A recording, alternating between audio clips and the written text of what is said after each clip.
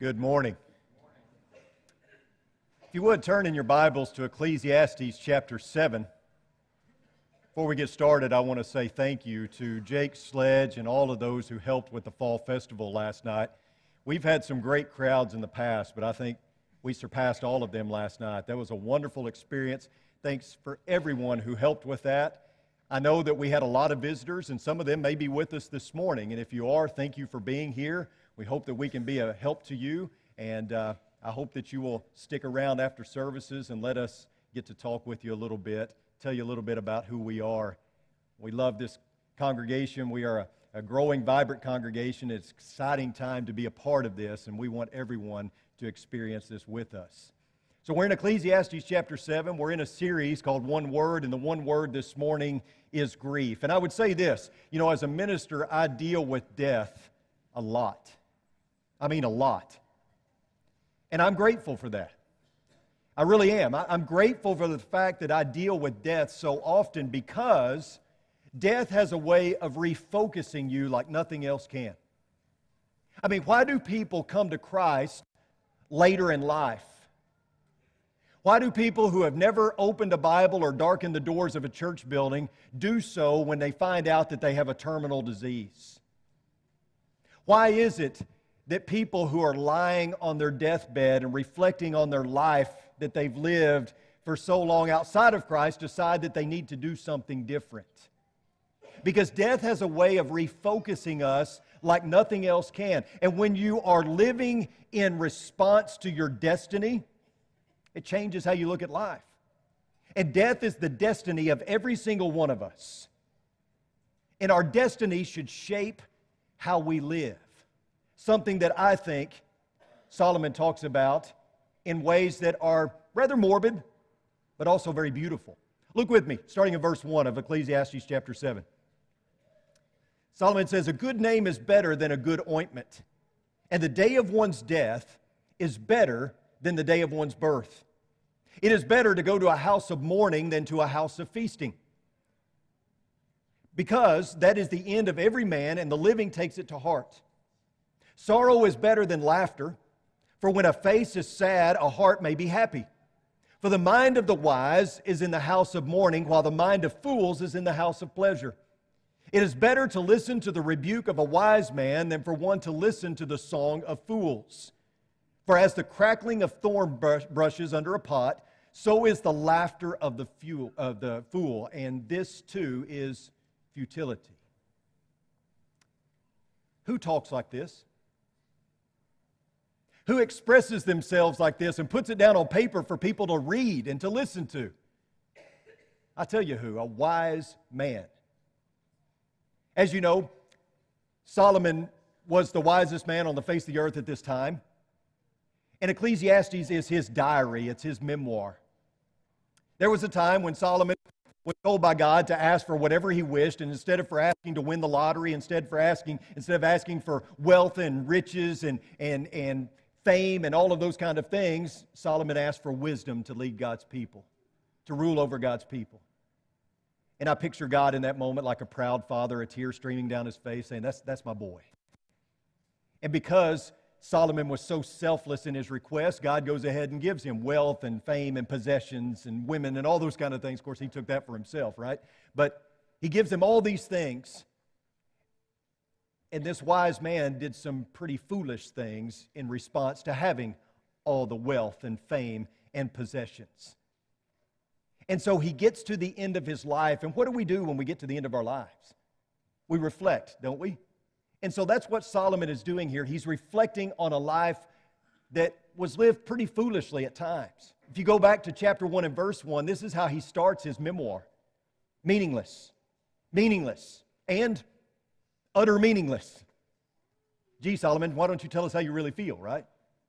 But obviously, Solomon has come to the end of his life. He's reflecting, and what he has come to as far as his conclusion is that at the end of the day, wealth, possessions, fame, all those kind of things, they're all meaningless. They don't matter. What really matters is, did you live for God? Go back to chapter 7. Verse 1, he says, "A good name is better than a good ointment, and the day of one's death is better than the day of one's birth." What do we do when we find out that we're going to have a child? We get excited. There's excitement about that. We throw a shower, a baby shower. We go to the doctor. We make doctor visits on regular occasions so that we can look at the ultrasound, so that we can hear the baby's heartbeat. We may find out the gender.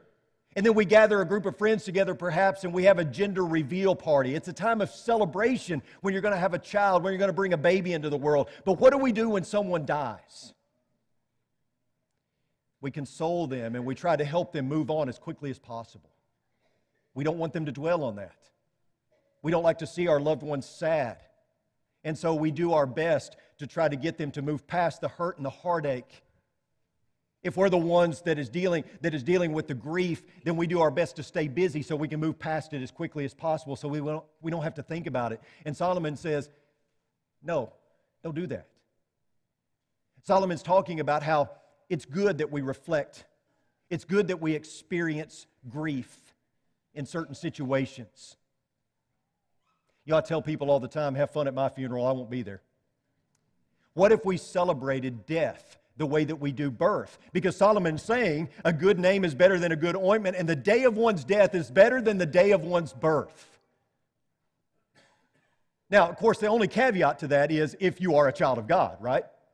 If you lived your whole life just building up, possessions and wealth and fame, then you're going to die with that, and you're going to really die with nothing in the end. But if you are a child of God, if you're someone who fears God, if you're a Christian, then you die. It's a celebration. What if we celebrated death the way that we celebrate birth? What if at the funeral we had a party?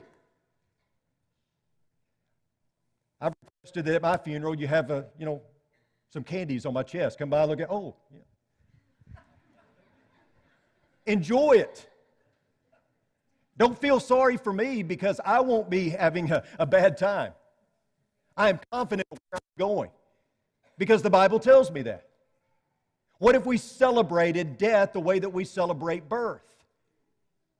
After stating that the day of one's death is better than the day of one's birth, Solomon says that it's better to go to a funeral than to go to a party. Show up at a funeral.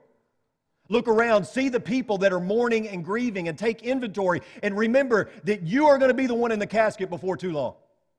At some point, you will be lying in that casket, and people will be paying their last respects to you. They're going to be mourning and grieving over you. If you live your life as one big party, then at the end, everyone's going to be sad because no one's going to have hope about your eternal existence. So Solomon says, it's better to go to a house of mourning than to a house of feasting. It's better to go to a funeral than it is to go to a party. People go to a party to forget. They live it up while they can here on earth so that they don't have to think about the things that truly matter. And depending on what kind of party it is, there are many things that are done in excess that are immoral. But you go to a house of mourning. You go to a funeral home. You go to that funeral and you see what death does. And you understand that death is your destiny and you need to live in view of your destiny. Solomon doesn't say that's fun. He just says it's better. He's saying it's good for you. It's good for you to go to a house of mourning and to think about the day of your death because there's more to gain from that than going to a feast. How many of you, every time you make a major decision in life, you run it through the filter of death? Rather morbid way of thinking, but it may be good for us to do so. How many of you, before you make a major decision in life, you think about, I'm going to die, so. I'm going to die, so will this even matter? Is this something that deserves that much attention from me? I'm going to die, therefore. Think about this. Is the way that I'm currently living going to get me to heaven? Will I see my Heavenly Father at the end of this life the way that I'm living it? Filter your life through death. Solomon says, think about those things. Think about this. Think about your own death. Think about your own funeral. Think about those who are mourning and grieving for you. Will it also be a time of celebration? Will there be hope in your death? You know, what we do when somebody passes away, or even when we talk about our own death, We'll be talking about that maybe if you're getting later in life and you talk about it with your family and you talk about arrangements. What inevitably happens is someone goes, oh, let's not talk about that. I don't really want to talk about this. Solomon says, don't do that. Talk about it. It doesn't need to be the only conversation that you have, but it needs to be talked about. You need to be thinking about these things. The wise person spends time thinking about death in their lives and the way that they live so that they consider the fate of their soul. He continues, sorrow is better than laughter. I don't know that I believe that. Do you? I mean, I'd much rather laugh hysterically than to be mourning and grieving. But Solomon is not condemning happiness or joy. He's simply saying that sorrow and grief can be good things. Sorrow and grief can serve a healthy purpose because they remind us that this life isn't all that there is. Sorrow and grief remind us that God is in control. Sorrow and grief remind us that we're not going to make it out of here alive. They remind us that we all have an expiration date, and we tend to try to avoid sorrow and grief at all costs. And Solomon says, don't do that. Don't avoid it at all costs. That it's a good thing that you reflect. That it's a good thing that you have grief. It's natural. It's normal. Somebody passes away that you're close to, even though you know where they're going, even though you have hope in their future that it will be in heaven, it's okay to grieve and to mourn. That's perfectly natural for any human being. It's needed. But then he writes, it is better to listen to the rebuke of a wise man than to listen to the song of fools. Solomon is the wise man he's talking about here. He's saying it's better that you listen to me than listening to the song of fools. Why is it better that you listen to Solomon? Because he was a wise man that did some really foolish things. And he's trying to say, I did it, I experienced it, I lived it. Don't be like me. Don't make the same mistakes that I did. I had the wealth and the fame and the possessions and the women, and it was not worth it. I lived for those things, and it wasn't worth it. Learn from me. We could sum up Solomon's words in a message like this. You're going to die, so don't do it like I did. That's his message. But look around you. Look around in our culture, and what do you see? What surrounds you? You see a whole lot of people who prefer the song of fools rather than the rebuke of the wise, right? You think about it. You look around our culture, you don't have to look very far, and you see a vast number of people who prefer the song of fools. Reminds me of that song, Joy to the World, right? You know that song? Jeremiah was a bullfrog, was a good friend of mine. Never understood a single word he said, but I helped him drink his wine, and he always made some mighty fine wine, singing, joy to the world, all the boys and girls, joy to the fishes in the deep blue sea, joy to you and me. Maybe not the song you're thinking of, but I mean, Three Dog Night had a way of capturing what our world is all about, right?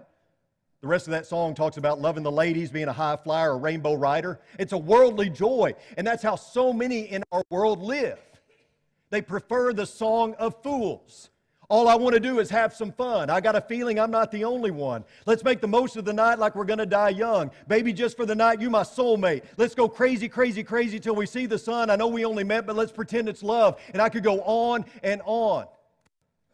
Much of our culture prefers the song of fools rather than the rebuke of a wise man because we just want to live it up until we die. We want momentary satisfaction that comes from instant gratification. And Solomon says, that's not wise. I did that. Learn from me. Because in the end, that gets you nothing. It's just a striving after the wind. The very same things that Solomon acquired during his illustrious life are the same things that we seek in our lives so often. But there's one hard truth that we have to learn, that we have to grasp before it's too late, and that is you can live it up, but eventually you're going to have to live it down. Eventually the debt comes due, right? And you're going to have to pay. There was a wise Chinese man that lived on the Mongolian border, and he had this prized, beautiful mare. And one day it hopped the fence and went over into enemy territory. He lost his beautiful mare, and Some of his friends came by and they said, "Oh, that's really bad news. We're sorry." And he goes, "How do you know it's bad news? Maybe good news." The next day, he saw his beautiful white mare return with a beautiful black stallion. And he puts them both in the enclosure, and his friends come by and they say, "Wow, what a beautiful horse. Congratulations, this is good news." He goes, "How do you know it's good news? Could be bad news." The next day, his son gets on that black stallion. He tries to ride it. It throws him. He breaks his leg. His friends come by again. They say, "Oh, I'm sorry to hear about your son. That's terrible news." He goes, "How do you know it's terrible news? Maybe good news." Don't really want to be around someone like that very often, do you? And so the next day, it is discovered that China and Mongolia are going to war. And the Chinese army is going around recruiting, enlisting all able-bodied men. But this man's son can't join the army. He's got a broken leg. But every man from their village that the army recruits, they all die in battle. Not this man's son, because he had a broken leg. And the point of the story is that sometimes what you see as good is actually bad, and what you see as bad is actually good. Grief isn't always bad. It has a very negative connotation in our culture, but it isn't always bad. We tend to think it is. We do our best to suppress it. We do our best to avoid it at all costs. And Solomon says, don't do that. Go ahead, get acquainted with grief. It would do you a lot of good to do so. What's most desirable may not always be most profitable. And what's profitable may not always be what's most desirable. You think about this. You have a successful marriage. You've been married 65 years, and you stick your chest out with pride about that, as you should. You were very successful in business, and it's allowed you to retire with a beautiful home, your dream home. And now you and your spouse sit out on your front porch, and you look at the lush green grass in your yard, and you think with pride about all that you've accomplished in life. You have 3 kids. One of them's a doctor, one of them's a lawyer, one of them's the CEO of a Fortune 500 company. And you brag on your kids. You brag about your life. Money is not an issue, and you just sit back and you enjoy it until one day one of you passes away. The spouse that's left has to be moved into assisted living because he or she can't live by themselves. Your estate is tied up in court. Maybe the kids are bickering over what part is theirs. Your business gets sold to somebody who doesn't care about all the blood, sweat, and tears that you poured into it to build it to where it was. Now what really matters?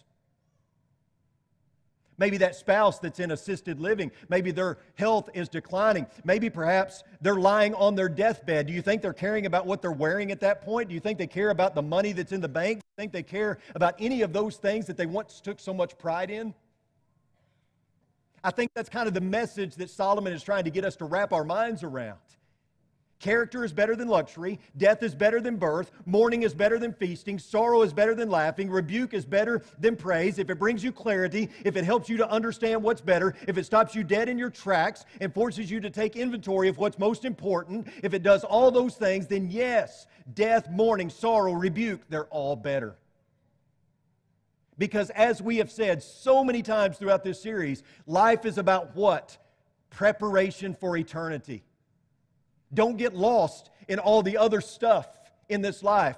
At the end of the day, all that really matters, as Solomon says, is what? Fear God and keep His commandments. Because the only thing you take with you when you die is your soul. That's it. Heaven is won or lost right here, right now. And if grief, if sorrow, if those kind of things prepare you, whatever it takes, it's worth it. Have you noticed how over and over again in the Bible, God tried to get His people focused? You see that over and over again, especially the Old Testament. You see God doing whatever it takes to try to get His people to refocus. They'd go along and they'd be doing so well for a while, and then they would fall off, and then He'd have to come and bring them back and refocus them. What tactic did He use so often to refocus them? You think about that? What did He use so often to bring His people back into compliance? I'll answer for you. Grief. You see that over and over again. That God used grief in a benevolent way to bring His people back into compliance. I'll give you an example. Judges chapter 6, beginning in verse 1. The Israelites did evil in the eyes of the Lord, and for 7 years He gave them into the hands of the Midianites. Because of the power of Midian was so oppressive, the Israelites prepared shelters for themselves in mountain clefts, caves, and strongholds. Whenever the Israelites planted their crops, the Midianites, Amalekites, and other eastern peoples invaded the country. They camped on the land and ruined the crops all the way to Gaza and did not spare a living thing for Israel, neither sheep nor cattle nor donkeys. They came up with their livestock and their tents like swarms of locusts. It was impossible to count them or their camels. They invaded the land to ravage it. Midian so impoverished the Israelites that they cried out to the Lord for help. So due to their disobedience, Israel is under oppression. Of the 350 years between the death of Joshua till Samuel the prophet, about 100 years were spent in disloyalty to God. The book of Judges contains 7 cycles involving sin, oppression, repentance, and deliverance. Needless to say, it was a sad time for the people of Israel, and it was all because of their own silliness and foolishness. But God's actions were as much benevolent as they were anything else because God loved His people. If there's one thing that we can take away from all of this is that God did not give up on His people. He refused to let them live in oppression. He was using those refocusing moments to bring them back. He had a plan for them. And so the plan, that bigger picture, was to get them to see it as well, which wasn't always easy. And so many times He would raise up a prophet to call them to the carpet. In the case of Judges, He raised up a judge to lead them back into compliance. He raised up an enemy sometimes to sweep in and to, like the Midianites, to pillage and to take away everything, to turn their eyes back to Him. It was in this grief that Israel realized just how much they needed God. I'll give you another example. If you look at Nehemiah chapter 9, we see the people grieving over their sins. Notice verse 1. On the 24th day of the same month, the Israelites gathered together, fasting and wearing sackcloth and putting dust on their heads. Now that's a sign of mourning and grieving. You probably knew that. But then notice the response of the people. Those of Israelite descent had separated themselves from all foreigners. They stood in their places and confessed their sins and the sins of their ancestors. They stood where they were and read from the book of the law of the Lord their God for a quarter of the day and spent another quarter in confession and in worshiping the Lord their God. Do you like long prayers? Probably not. But what follows after this is a very lengthy prayer. Probably one of the most beautiful prayers recorded in the Bible. We won't read it all, but just notice verse 28. But as soon as they were at rest, they again did what was evil in your sight. Then you abandoned them to the hand of their enemies so that they ruled over them. And when they cried out to you again, you heard from heaven, and in your compassion you delivered them time after time. In the grip of grief, they cried out, and God was there to rescue them. It was in the midst of misery that God used that moment to refocus them and get their eyes back to where they needed to be. Now, I'm not suggesting that God has inflicted grief on you so that He can bring you back into compliance. The only reason that I can say that God used grief to refocus His people is because it's recorded for me in the Bible. And when I can read it on paper and know that the Holy Spirit is behind it, then I can go with that. I don't believe that God is necessarily causing you grief just to refocus you. I believe that that can happen in your grief, but I don't believe that God gives you cancer. I don't believe that God kills babies because He needs them in heaven more. I don't believe all that. But I do believe this, that God is not through with you. Whatever you're dealing with this morning, I believe that God is not through with you. And I believe that there can be good that comes from even the most devastating situation. I don't believe that the situation itself, no matter how terrible and grim and devastating, I don't believe that that's good. There's nothing good about a 13-year-old girl getting raped. But I do believe that God can help us in our time of grief. that those times can make us stronger and draw us closer to Him. And I don't believe that God is done with you. You are still here for a reason. Do you know what that reason is? I would encourage you to figure that out. I've had older folks ask me, why does God still have me here? Why I can't figure out why I'm still around. Well, I'd encourage you to figure that out. Because God is keeping you here for a reason, right? You are still here for a reason. What is that reason? Well, we all have the same purpose, to glorify Him, right? To share the good news of the gospel, to bring as many people to Christ as we can, to bring as many people to heaven with us as we can. We've got to see the bigger picture here. Amid all the hurts, the disappointments, the disease, the death, the heartache, the depression, there is a reason why you're still here. What part do you play in God's bigger picture? Notice verses 13 and 14 of Ecclesiastes chapter 7. Consider what God has done. Who can straighten what He has made crooked? When times are good, be happy. But when times are bad, consider this. God has made the one as well as the other. Therefore, no one can discover anything about their future. Grief is a guarantee. If you live long enough, you're going to experience grief. I'm not happy about this, but it's true. This life is full of highs and lows, ups and downs. Hopefully you have more peaks than you do valleys. But Solomon says no matter what life throws at you, don't lose sight of God. Stay focused. These are the days that God has ordained. Make the most of them. Whatever life throws at you, make the most of them. My son has played sports ever since he was young, ever since he was 4 years old. And ever since that time, I would tell him everything is fuel. Everything is fuel. If you win, use it as fuel to motivate you to be even better. If you lose, use that as fuel to motivate you to be even better. You're criticized, when you're benched by the coach, whatever, use that as fuel to help you be better. And I would say the same thing to you. I know you're hurt. I know you're reeling. I know some of you are dealing with things that are beyond comprehension. Please use it as fuel.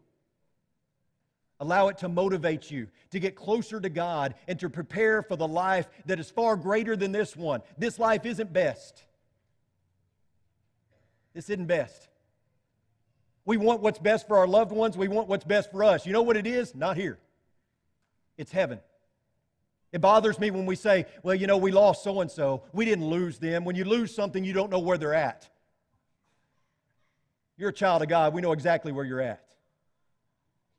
Use it as fuel and just don't quit. Don't quit. It sounds simple, but I think that's what Solomon is saying. Don't quit. No matter what you deal with in life, no matter how bad it gets, just don't quit. Keep fighting. Consider a postage stamp. You know what a postage stamp is? A postage stamp has one job, and it sticks to it until it gets to where it's going. And that's what I encourage you to do. Stick to it until you get to where you're going. Remember Paul's words, I press on toward the goal to win the prize for which God has called me heavenward in Christ Jesus. I stick to that one thing until I get to where I'm going. Do the same. Allow grief to be fuel. Whatever you're dealing with in this life, just don't quit. Keep fighting. And if you need our help, let us help you. If we can pray with you, if we can love on you and support you. Maybe you're dealing with the grief of sin and you're ready to put on Christ in baptism. Whatever it is, understand that God has you here for a reason. You better get in touch with that reason and understand that it's going to end at some point. Where will you be when it's all over? David's going to lead us in a song. If we can help you this morning, why don't you come while we stand and while we sing?